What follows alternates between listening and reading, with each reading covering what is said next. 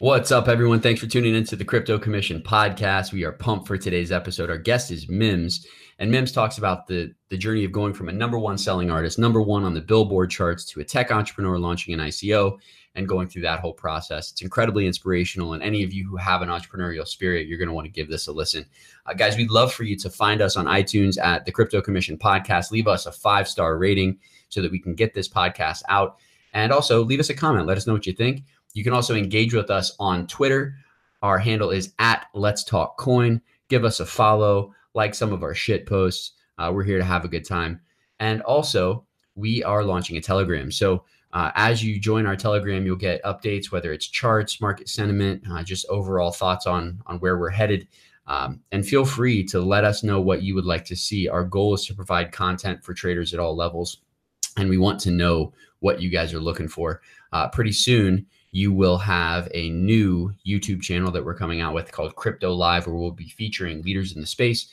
It'll be a little bit of a Q&A and interview style format where everyone that is on the live stream will have the ability to also chime in with questions that we can ask that can benefit us. Because for us, we know as entrepreneurs, the best way to learn how to find success is to follow in the footsteps of those who have found it. So anyways, guys, our Telegram channel is t.me /crypto_commission. Subscribe there for more information. But without further ado, we're going to go ahead and kick this episode off, episode 6 of the Crypto Commission podcast with our special guest, Mims. Welcome to the Crypto Commission podcast. Here are your hosts, Lambo Leo and the Bitcoin Broski. Hey, everyone, and welcome to the Crypto Commission podcast. We are pumped for today's episode. Just going back to my roots as a hip hop head, today's conversation is one that I've been looking forward to since we were able to get Mims booked on the show here. So I, of course, am the Bitcoin Broski here with my co-host Lambo Leo. What's going on, guys? I'm also excited for this episode. We have Mims as our guest. What's going on, Mims? Lambo Leo, what's up, my brother? Not much, man. Bitcoin Broski, what's going on? I need a cool tag name like that. You guys can't leave me out the out the loop. We'll get you on. Well, it's maybe mining cool Mims, name, you know? Mining Mims. I don't know. There you go. So, Mims, we usually just like to kick things off, getting people's genesis story, and I know yours stretches a couple of different industries. So what I'd love to hear is just your evolution into Mims the rapper and how that transitioned into Mims the entrepreneur. Yeah, pretty long story. So I hope you got time. We got time, man. We got time. I'll get my popcorn. So, I mean, essentially, my career actually got started. Well, not started, but, I found a love for music when I was around 13 years old. Before my mom had passed away when I was 13, but before she passed away, she bought me a turntable system. And, I got my love for actually playing music and then just kind of listening to it over and over again, DJing. And then I said I wanted to produce. And eventually that turned into writing, producing, being an artist. And then one day someone came along and said, hey, I like that you do a lot of things, but you never want to be the jack of all trades and the king of none. You should just focus on being a rapper. So this is like, I was fresh out of high school. And I was like, all right, let's give this a shot. And I signed my first deal probably when I was around 18 years old. And little did I know that I would have like this big 6-year starving artist period where nothing would kind of accumulate for me. Can I ask a question about that, just to jump in real quick? Talk to me. So that starving artist period, what was the one thing that you'd say you learned most about yourself in that 6 years? You know what? I'll tell you, that was the most fun I ever had in life in general. I mean, you don't realize it when things start to take off and you become super successful in the world of finances, what people consider financial success. But around that time, you're doing it based on a love and you're doing it based on a dream. And I think for me, it's the most fun because you're going out every night trying to convince people to like you. And that's essentially what you do as an artist. And it's crazy because I guess I don't want to fast forward too much from the story, but if you look at my career and its transition, I had one of the biggest records in 2007 called This Is Why I'm Hot. Obviously, And and it's funny how you go from being the most loved in certain arenas to sometimes being the most hated, in no time, just based on the fact that the record was playing so much. So I think that for me, the most fun I ever had was during my starving artist period, where I didn't have a care in the world. It was nothing but obviously let's go out and have fun tonight. So then you got your break, right? After those 6 years, and then how did it go? Yeah, so it was a long 6 year period of grinding out, going on tour. I actually got to tour with Method Man in 2004, which was a great experience for me because I got to actually see different parts of the United States by being on tour. It's my first time really traveling to the South, traveling to the West Coast, being from the East Coast, and it's funny because if you listen to the first opening lines of "This Is Why I'm Hot," the first verse, I kind of do a roll call with all the areas that I actually visited during that tour. And that would be what made that song end up being so popular, that including the samples that I had to pay a lot of money for. That period was long, but when things took off, they shot up like a rocket, man. And 2006, 2007, I had one of the biggest years in I guess music history, being an independent artist, going from, I think we did like a jump on Billboard Hot 100 from like, I don't know what number it was, all the way up to one, which was one of the biggest jumps in history at the time. So I'm on cloud nine. I'm riding the cloud. The label's calling me saying first week sales on the album when it's released is projected at 80,000 units. The single is moving, I think, 250,000 a week. That year alone, I think we grossed about anywhere between 16 to 18 million. Wow. And then this is where my life shifted, and I'll tell you why. That year was such a successful year, great year for me. I toured the world, I did a lot. But when I came down and got back into like going into second album mode, I got my first royalty check, or I got my first check from the label. And I was like, the first check I ever got was like 40 grand. Out of this $18 million that I've accumulated, I got a $40,000 check. And I'm like, this doesn't really make any sense.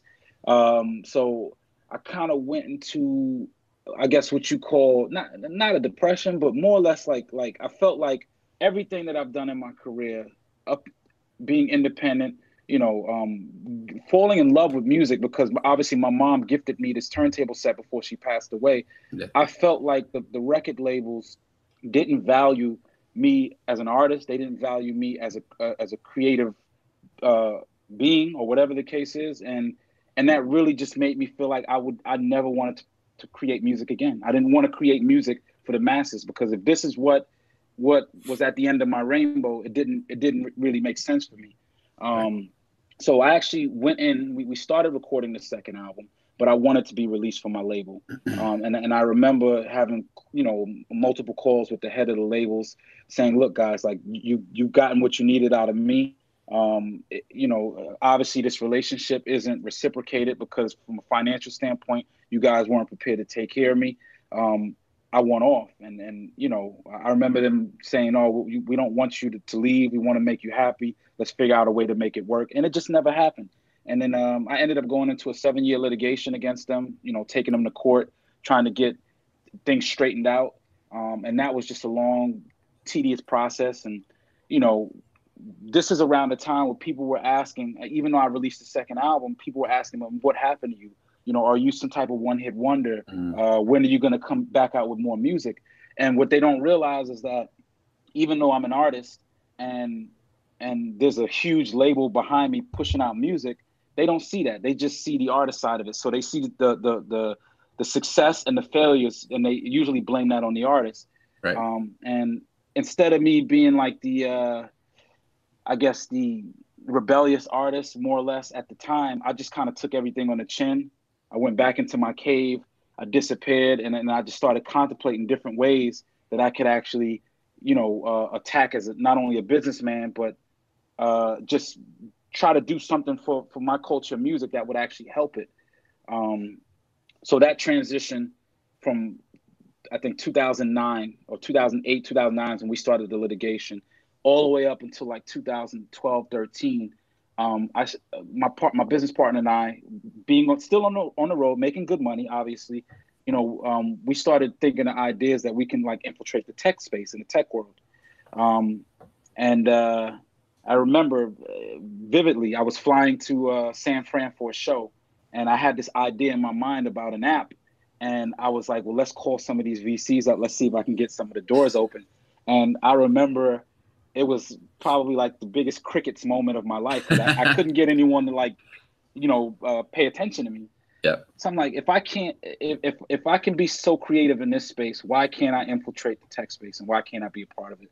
And I think that's when I really kind of like accepted the role of, let me take a step back as a musician and let me full-fledged throw myself into the tech space and try to figure out how I can be a part of this ever so happening bubble of greatness, I guess.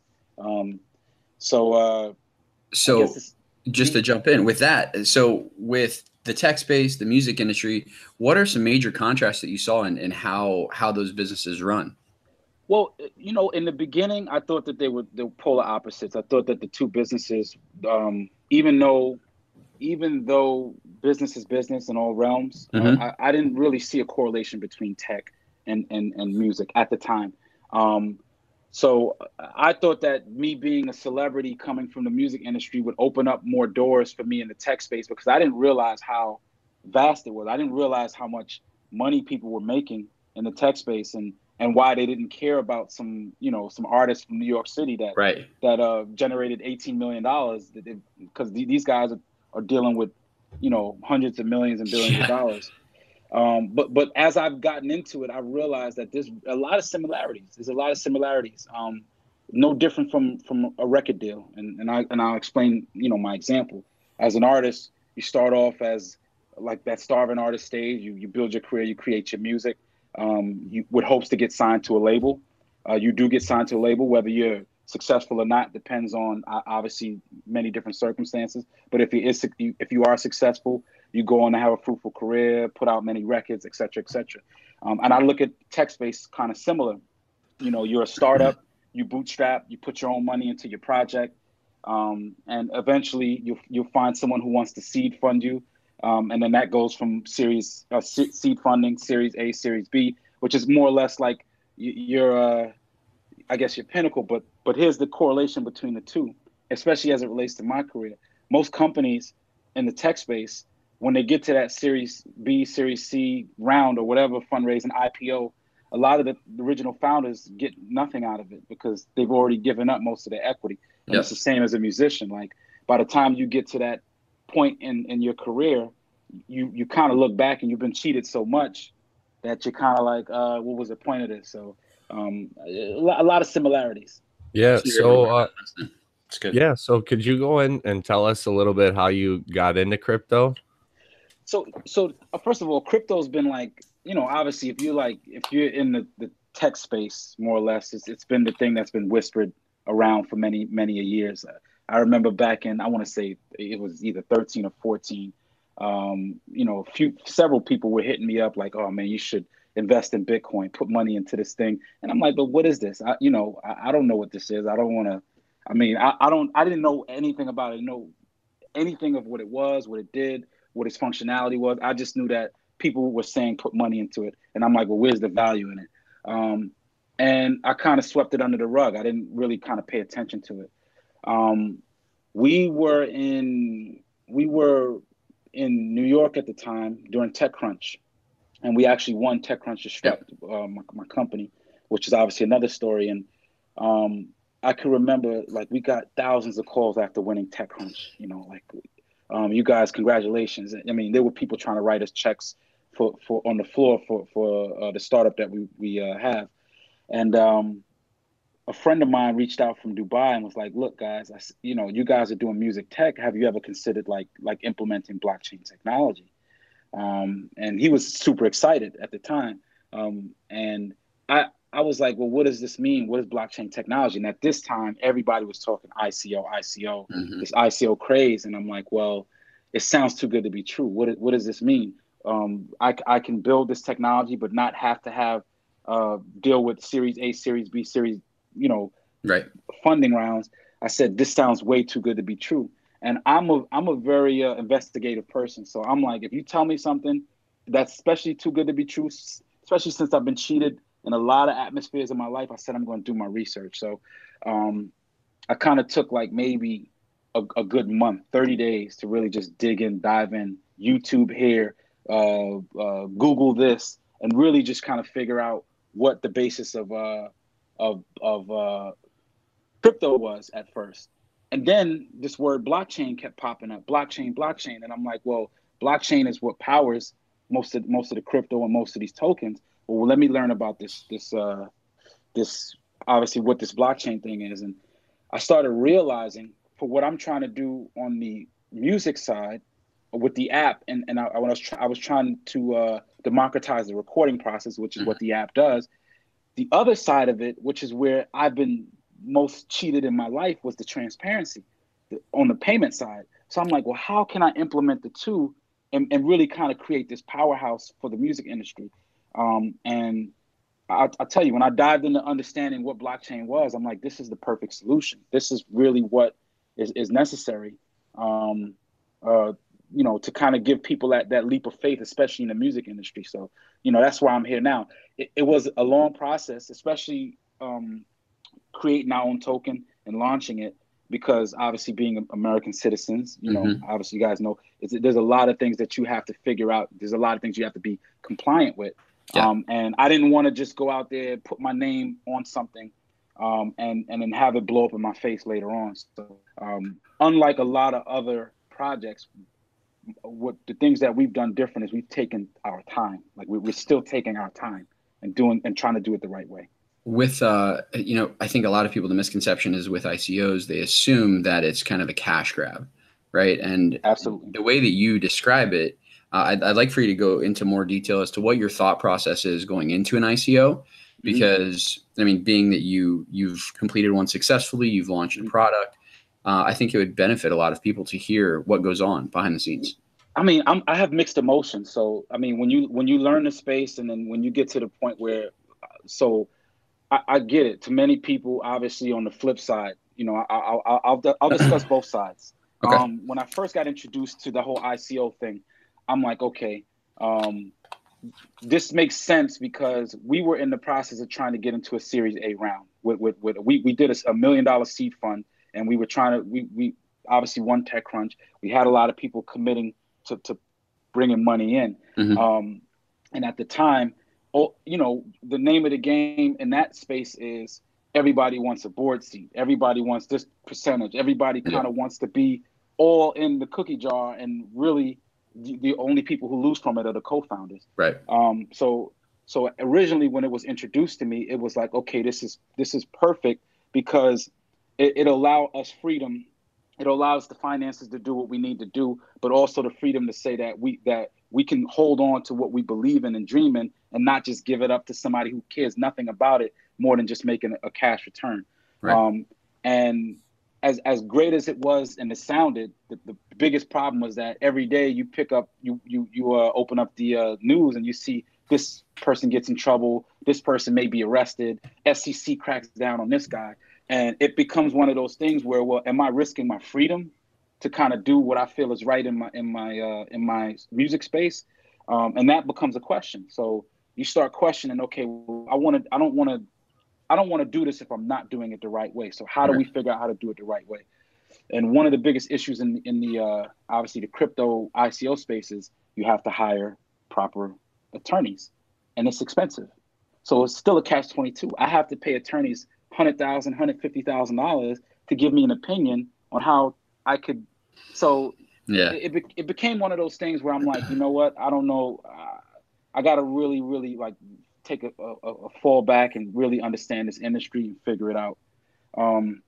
So now get back to the other side of it.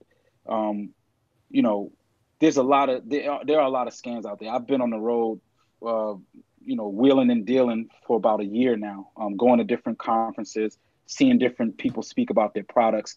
And I think I've gotten to the point now where I don't want to curse on your podcast, but Hey, I've fine. gotten, We're rated explicit. You can say whatever. good. I've gotten to the point now where you see so much bullshit in the space where you're like, you could just tell, like, when this person starts talking, okay, your idea is what, and you're doing what? Okay, that's bullshit.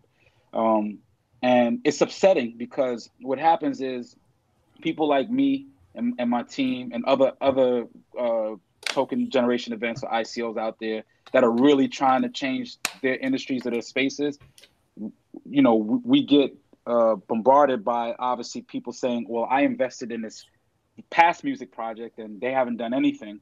So why would I buy into your token, or why would I put money into your token? So you kind of see it from both sides, and it destroys it. And I think that there's obviously going to be a great balance in it, but it's a two-sided issue, as you may know. Yeah. Well, and I think that it gives everyone that wouldn't normally get the opportunity to kind of act like a VC. You know, if you look at most of these venture capital firms, whether it's an ICO or a traditional business, they understand that the majority of their investments aren't going to pan out. You know, absolutely. But you're gonna get those one or two flyers that just run, and you let them run, right? So it is. I mean, it's like you said, it's the catch-22. You got the people that they can see it one way but not the other. But I like hearing the perspective of you behind the scenes, because I mean, it is really just about funding your passion. You know, it's not that you're just trying to take the money and run, right? If you're truly an entrepreneur and people do their research, they can see that there's a solid team that wants to build a product, or they've got a service that they want to provide. So anybody still trying to do ICOs or TGEs, as we call it right now, the take your money and run happened last year. Yeah. This year is a lot more difficult. It's a harder space to navigate through. You're not nearly talking about as much money being raised per company, per situation as you may have. You know, some of these companies were in the billions, valued in the billions last year. So I don't see that happening this year. Well, and the article that just came out, I think venture coinist Luke Martin posted it on Twitter about FBG Group and their strategy in investing. I think that coming and starting to come to light more and more, it's good, because it's showing people behind the scenes what some of these crypto VCs are doing and how they're manipulating certain prices as they go into ICOs, which it will make it more difficult. And I think that for me, as just someone who I don't invest in ICOs, right? Whether or not I have the funds to, I like to see things launch on the open market, see how people receive them, and then I'll play them there. But it makes me feel better about the space. It seems that it should be difficult. Like, it shouldn't be easy to raise 50 mil. Absolutely. You know what I've learned too in my ventures, especially we spent a month in Asia this past month, and what I've learned is that it's no longer. I mean, let's be candid here. I'll be extremely candid. I hope the SEC isn't listening. The problem with the space, especially when you're doing ICOs, is that you have people who want to purchase tokens, but the number one question they want to know is, when are you hitting an exchange? Yep. When are you going to be on an exchange? Blah blah. And yeah, exactly. And I get it. Everybody wants to make money. There's a position for everyone in this business, so I completely understand. The problem is that there's ways for every company to just launch something and get on an exchange and then hype it up and then disappear. Yeah. So for those people who want that, you could tell that they really just want to pump and dump, as they say. Yep. I think what the hardest part for us as a company is finding the people who actually believe in what we're doing. And that's the thing. It's a needle in a haystack, because there's a lot of people getting into the crypto space, but there aren't a lot of people who actually believe in what they're actually putting their money into. So really they're just doing it because they heard from the grapevine that these guys, like you said, they're going to be listed on Binance or whatever the case is, and they just want to get their quick money. I understand. I get it. Life sometimes you want to be in position to make good money choices, and they've done it on Wall Street all day long. So, right. But yeah, that usually happens second, where you get bit in the ass. Then you're like, wait, I got to figure out what I'm doing here, right? Absolutely. I mean, I learned. You know what's crazy? I actually learned about crypto by losing money. Oh, The yeah. greatest lesson in life. That's Always. the easiest way to learn. Always. Is Losing money sticks with you, you know? Absolutely. I mean, I've lost money in stocks. Don't get me wrong. I tried to play that game many years ago, and I didn't understand it.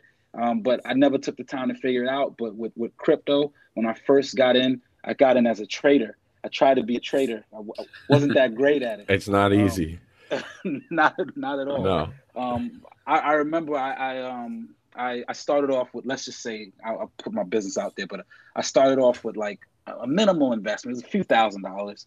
And I remember one day waking up and that few $1,000, like, I don't know what I was just literally on Bittrex trading tokens. I didn't know what I was buying. I was looking at the charts trying to figure out what the heck is going on. And one day I woke up and I kid you not, I had Forex in an overnight. And I'm like, wow, you know, so you get a little, this is like, easy. Exactly. So you're like, oh man, this is Forex. I said, okay, cool. So what should I do? Should I like take my original investment out, play with the house money? I'm like, you know, I'm Vegas man. Let it ride. Let it ride. I woke up the next morning. I had, I guess 1/8, I'm assuming, or 1/16 of that. So I had not only gone down, but I lost money. And I was like, okay, I get it. This is not the game you want to play around and let things ride out. You know, so hard lesson to learn, but I've learned. It's cheaper than college, you know? Absolutely. That's a different topic entirely. Well, you know, man, when we get people on here, one of the things that we always like to know, because this space is vast and there's a lot of components to it, what's one thing that you absolutely love about crypto? I mean, crypto in general, or probably more blockchain, the actual technology. I think that when you listen to my story about being cheated from my record label, and you listen to the fact that you could have, I mean, I'll take it back. I'm a grown man now, but at the time of my career taking off, I was still a young, I guess, adolescent. I don't know if you want to consider it. And when you have people who could even remotely care to cheat someone that was in my age group, who can sit at the top of a label and say, okay, we're going to cheat this person out of so much money. You're not cheating a person, you're cheating a child with a dream. And I think that for me, the biggest gift that we have with blockchain is the transparency factor. Is the fact that, I mean, it's a gift and a curse. I noticed the curse aspect of transparency, but the gift is that if someone actually puts time and effort into their craft, such as music or painting or whatever, anything that relates to IP rights, you want to know where your money's coming from and how much you're making. You should be entitled to that, because it's something as simple as that. It's not going to hurt or change anyone else's mind frame. And I think that's what I appreciate the most about blockchain. And anybody who has or is building a token or has crypto that's based on transparency, depending on what it is, I'm always willing to kind of look to see if it's beneficial for me. Absolutely. So on the flip side of that, what's one thing in the space that that you don't like? Hate's a strong word. I could say hate. You could say hate. You could say hate. You could say hate. Sling it. You know what? This is probably gonna get me in a lot of trouble, and I hope that I hate the conferences. I hate. I'll tell you why. I don't want to get in any trouble. I've had some great people include us in their conferences and help us out along the way, and I respect it. The problem I have is that, and I respect anyone's hustle, is that there's a lot of people in this space that they want to charge you to be around the money, as they say. And I get it if it's true and everyone needs to get their piece of life. I get it. But most of the time, 99 or 98% of the times, anyone in this space is saying, hey, send me $10,000 worth of Bitcoin and you can speak at my panel or my event, and we're going to have X, Y, and Z capital group there, and this person who's the biggest crypto holder and whatever. Mm-hmm. And then you start to realize that I don't even know if these guys are real, if they're just hiring actors to come to these events and pretend like they're like they're big shots. And so I probably, as much as I've loved being on the road, I probably hate the fact of knowing that 98% of the conferences I've attended have been scams and a little bit sleazy. Yeah, exactly. Really sleazy. So yeah. Wow. So we're actually going to the Voices of Blockchain conference Not anymore. at the end of this month. I'm kidding. But no, it's that's in what's that in Chicago. Chicago. Chicago. Yeah. Okay. Yeah, but it's mostly just to network. I mean, for us, like when we're going, obviously we don't have a project to showcase. We're just going to meet like-minded people and kind of get around it. Being in South Florida is like the crypto desert when it comes to meetups. Down here, it's, I guess there's one in December. Well, yeah, we've got the blockchain conference down here. Yeah, I think I'll be coming to that. So good, man. Cool. Yeah. So hopefully, I spoke to the actual curator of the event, or the person who's putting it on. So I'm hoping they're not mad at me for my last comment. So they're not. They can't all be bad, right? You said 98%. 98%. That's right. Gotta hedge your bets with that too. I left my political 2% in there. That's it, man. Yeah. So let's get into a better topic. What do you love about the space? Well, like I said before, I mean, the best thing for me is the transparency. I think also one of the things that I appreciate and admire about the space is that there are some really genuine people who were really genuinely trying to change people's lives. And some people who obviously have become overnight crypto millionaires, as they may say, who have a better spirit than some of these corporations do that exist out there. And I think that a sprinkle of one or two good people in crypto space could help change a lot of different things outside of the space. And I think that when you look at certain areas in this world or certain countries in this world that don't necessarily have the best governments, don't necessarily have the best financial structures, as long as people are doing the right thing, I think that crypto could certainly help out a lot of these nations that suffer. So yeah, like Venezuela, maybe. Yeah, well, like I don't know. I hope so. I mean, it's. I mean, anywhere there's any kind of crazy inflation is, crypto is obviously a good. It's something to look at, definitely. Absolutely. I mean, and you just pray, because once again, my point to say is that I don't know anyone's heart. I know that some people have launched because they saw the big payday and they see the big payday in the beginning, and then they launch these tokens. I just hope that the people who are behind it aren't just rubbing their palms together when it's all said and done. Yeah, so, there's always going to be those people. There's always going to be those people, but you just we know you could see those people. You know who they are. Yeah, the market will always bring the bad actors out. So being that you've had the experiences that you've had, one thing that would be awesome to hear is, I know you delved a little bit into trading and you realized you weren't that good at it. Day one of your trading journey, what's the piece of advice that you wish someone would have been like, hey, before you do this, here's what you need to know? You know what? I think it's funny because I don't really have any regrets on the trading aspect because the money that I lost, I learned from. So like you said, it's better than going to college for it. Yep. And it taught me a lot. So I don't have regrets on the losing aspect.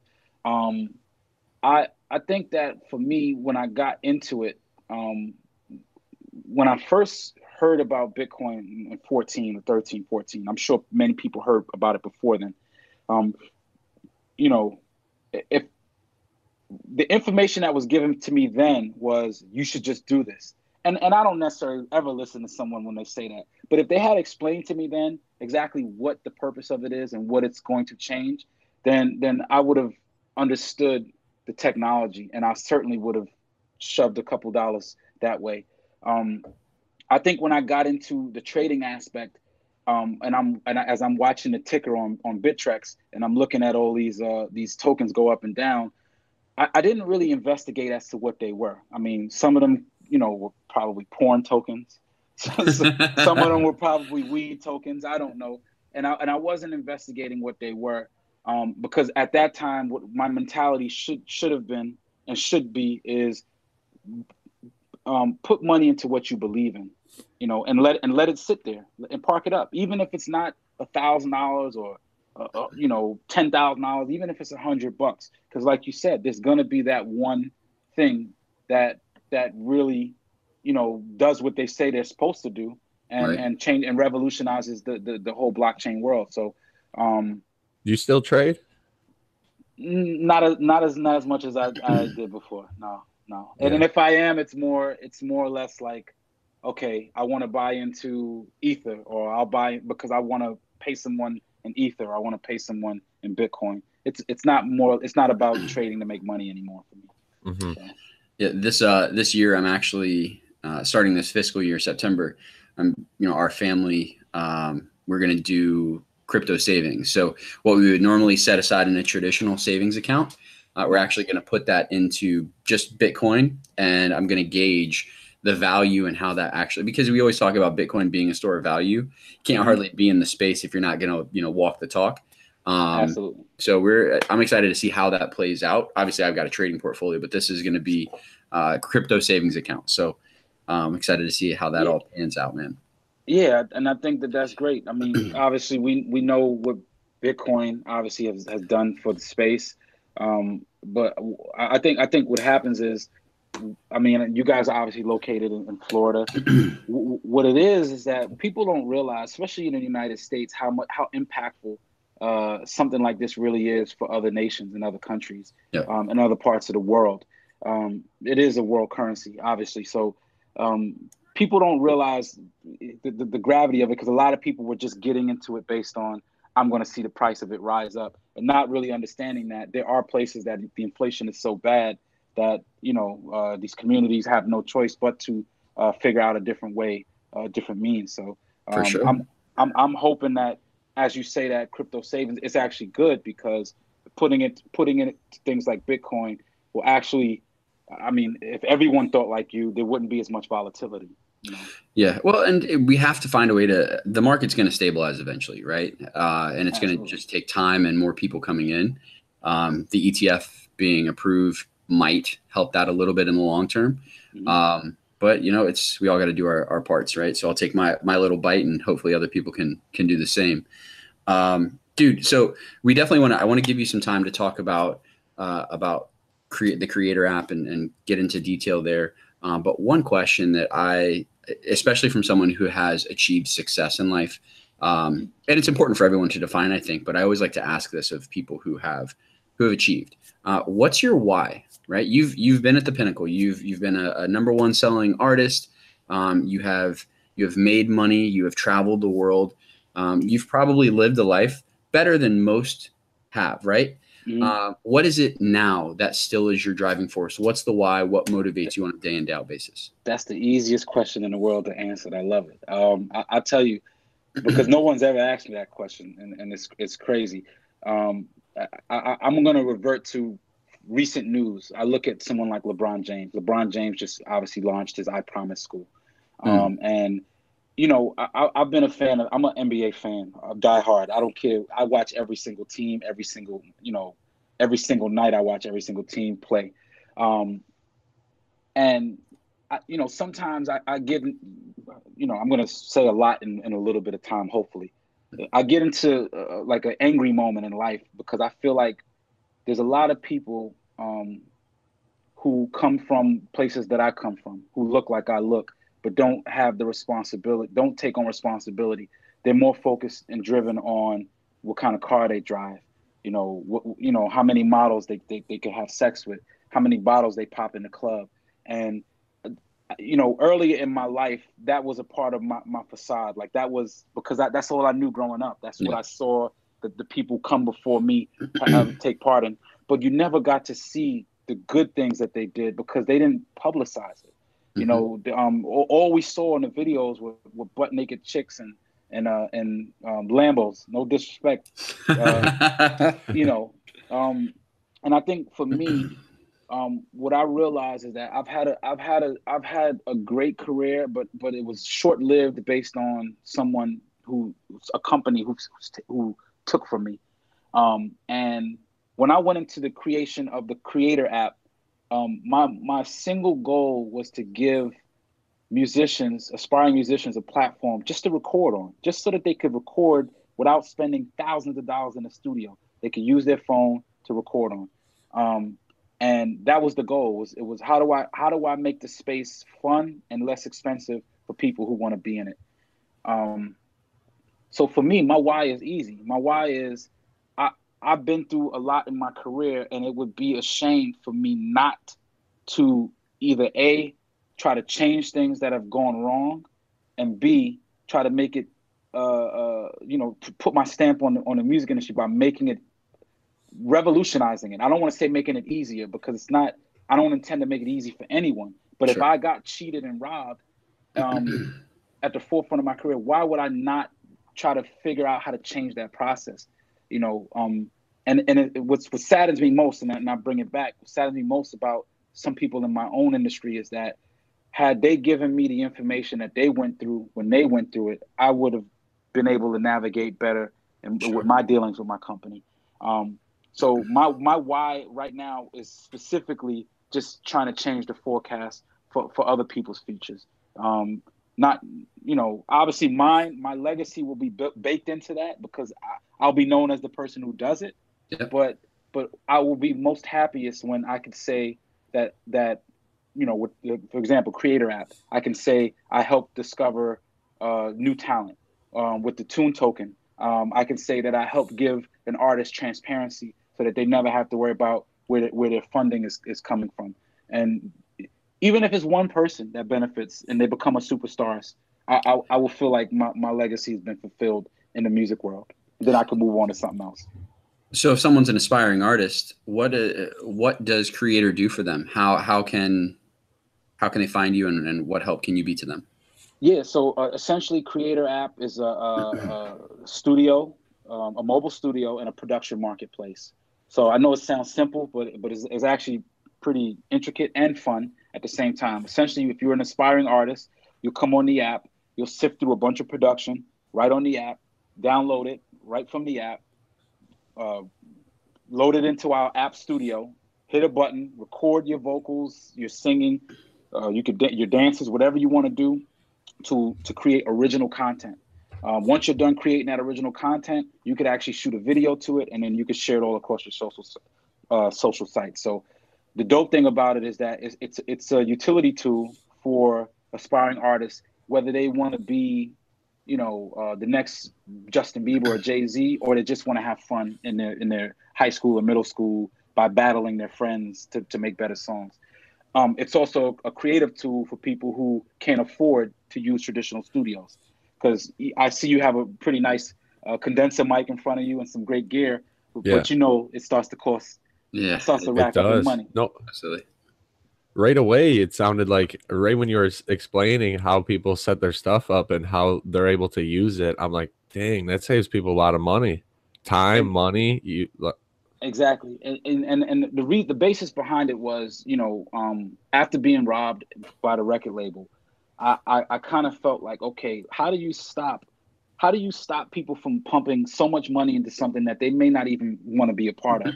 The easiest way is to give them access to it for a fraction of what they would be spending. So the way that the payment structure works now is that we have beats that they can unlock anywhere from $4.99 all the way down to free. So here's the cool fact. So wait, so $4.99 is the most expensive? Most expensive. Oh, that's $4.99 most expensive. Just off the top of your head, do you remember what you paid for the sample for "This Is Why I'm Hot"? Millions. Millions. It's pretty good savings right there. Yeah, absolutely, millions. I mean, but I'll actually get into it, because the co-founder for both, one of my co-founders actually was the producer behind "This Is Why I'm Hot." His name is DJ Blackout. He's from Miami. Yep. And when him and I discussed like really getting into this project, we're trying to look at it from both sides, not only the artist side, but the producer side. So producers are allowed to come on the app, sign up, put their production on the app, and they can list between this price range of where they want their beats to be. So I think so far we have I want to say we have like 1,000 producers that have signed up, and hopefully more to come. Can the beats be used by different artists? Absolutely. So so essentially what they're doing is they're unlocking the production. They don't have ownership. Artists don't have ownership of the actual production. They're just unlocking it. But what makes it even better is that if I go on the app as an artist and I connect with a producer, let's say in Spain or Russia, I don't know, and I like what they're doing, I could easily contact them and say, hey, I love this beat. What's it going to take for me to actually get the real beat in person, record to it, bring it to a traditional studio? So I'm not trying to kill the actual recording process. Mm-hmm. I'm just trying to give you options before you get to that point. And then some cool things that we do with the app, like we work with a major artist. So we'll do this thing called open bars, where I'll contact like a friend of mine who's a major artist, and I'll say, hey, give me a record that's unfinished. Let me put it on my platform and give these kids that are downloading the app the opportunity to record to your song. The best verse, singing, dancing, whatever you feel, we can either elect to give them a prize or give them something, an experience back, so that they can feel like they're not only a part of your career, but you're helping them along their way as well. So that was one of the coolest factors of building the app. And we've been doing these contests for the last few months now, and they've been doing really well. And people obviously love them because they're winning prizes and they're getting things from it.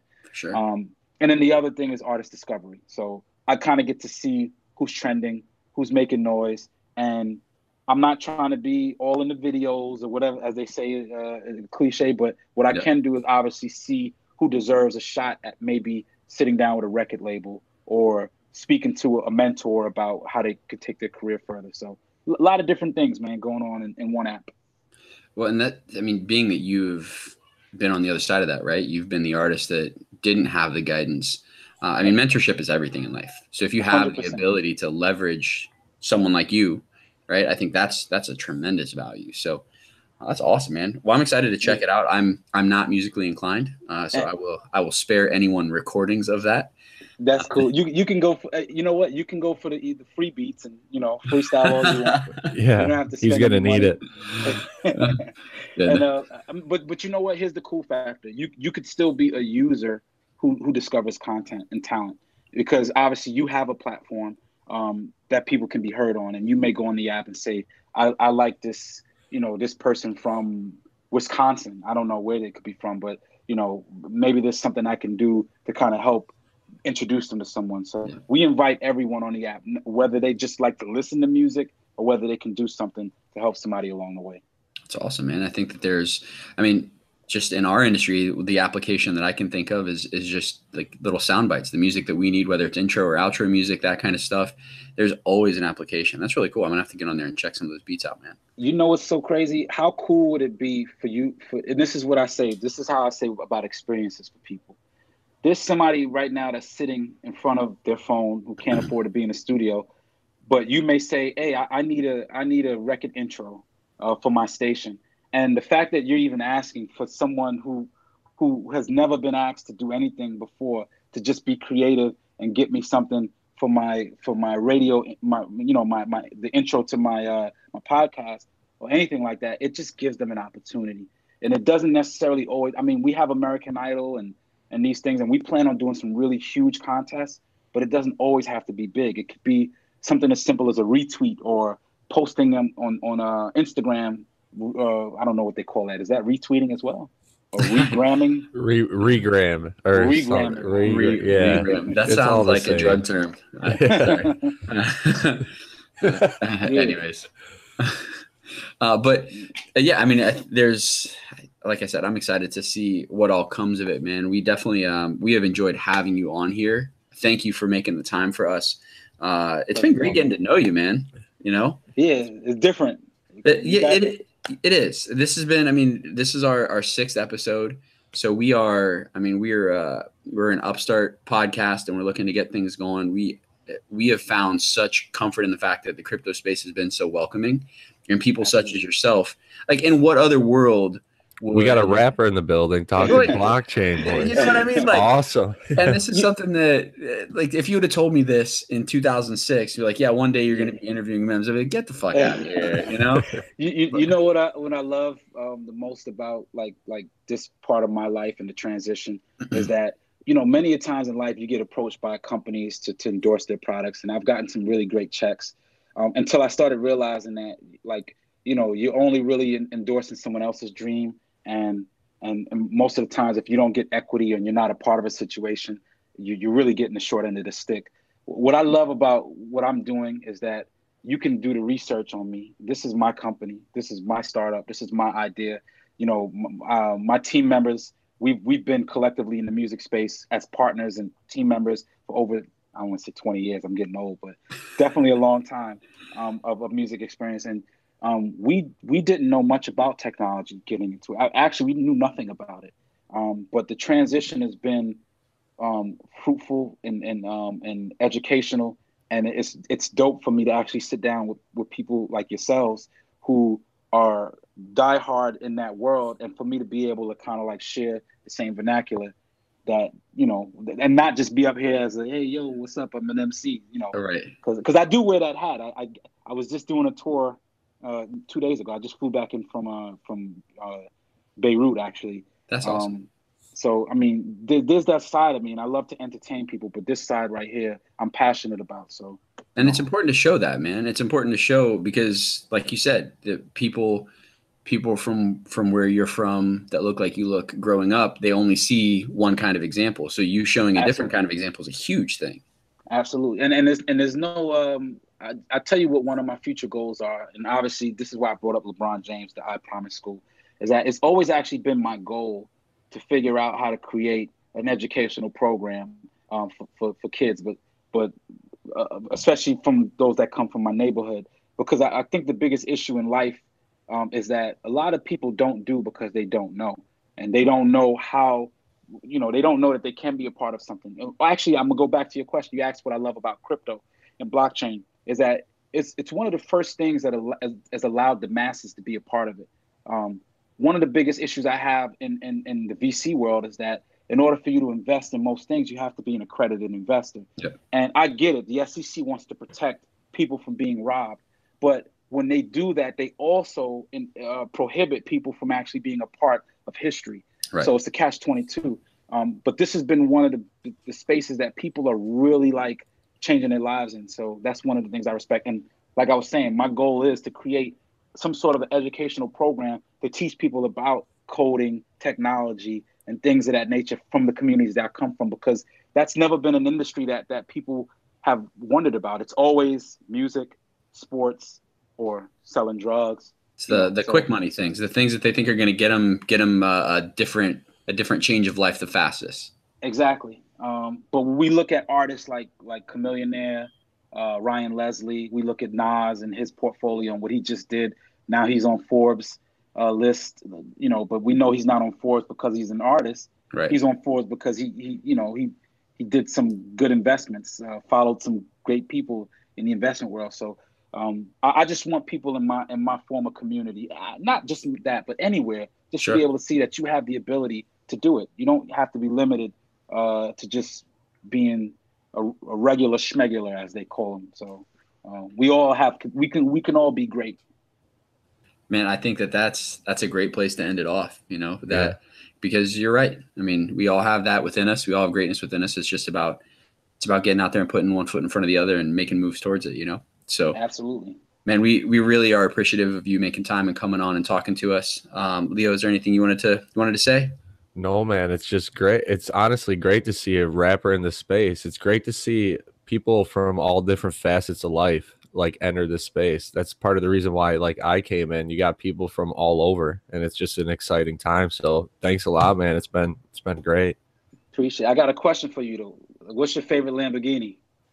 What's my favorite? I don't know. I'm a fan of Aventadors. Nice. Okay. Yeah. I never had a Lambo. I don't have one yet. So I like that. Yeah, that's good. I've never had a Lambo. I'm like I said, I'm in New York, but I've been a Ferrari kind of guy. There you go. Me too. Oh, they're Ferrari, gorgeous. They are gorgeous. F12 Berlinettas. So what's Yeah. the favorite car that you've had? My favorite. Well, that's a long story because I've had actually. I don't even get to that. That's Okay. off air. But my favorite car that I've ever had was actually stolen from me. It was a Bentley Continental GT. Okay.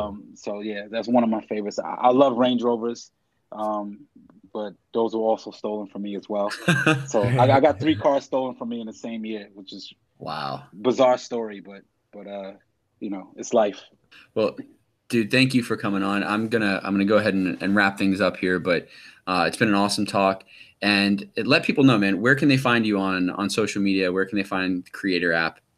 I'm one of the biggest ghosts in the world, but I do have social media. I hardly ever use it.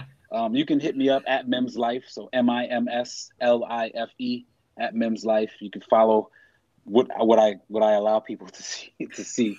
But bigger than me, it's the Creator app is Creator, so it's spelled CRE8TOR.app.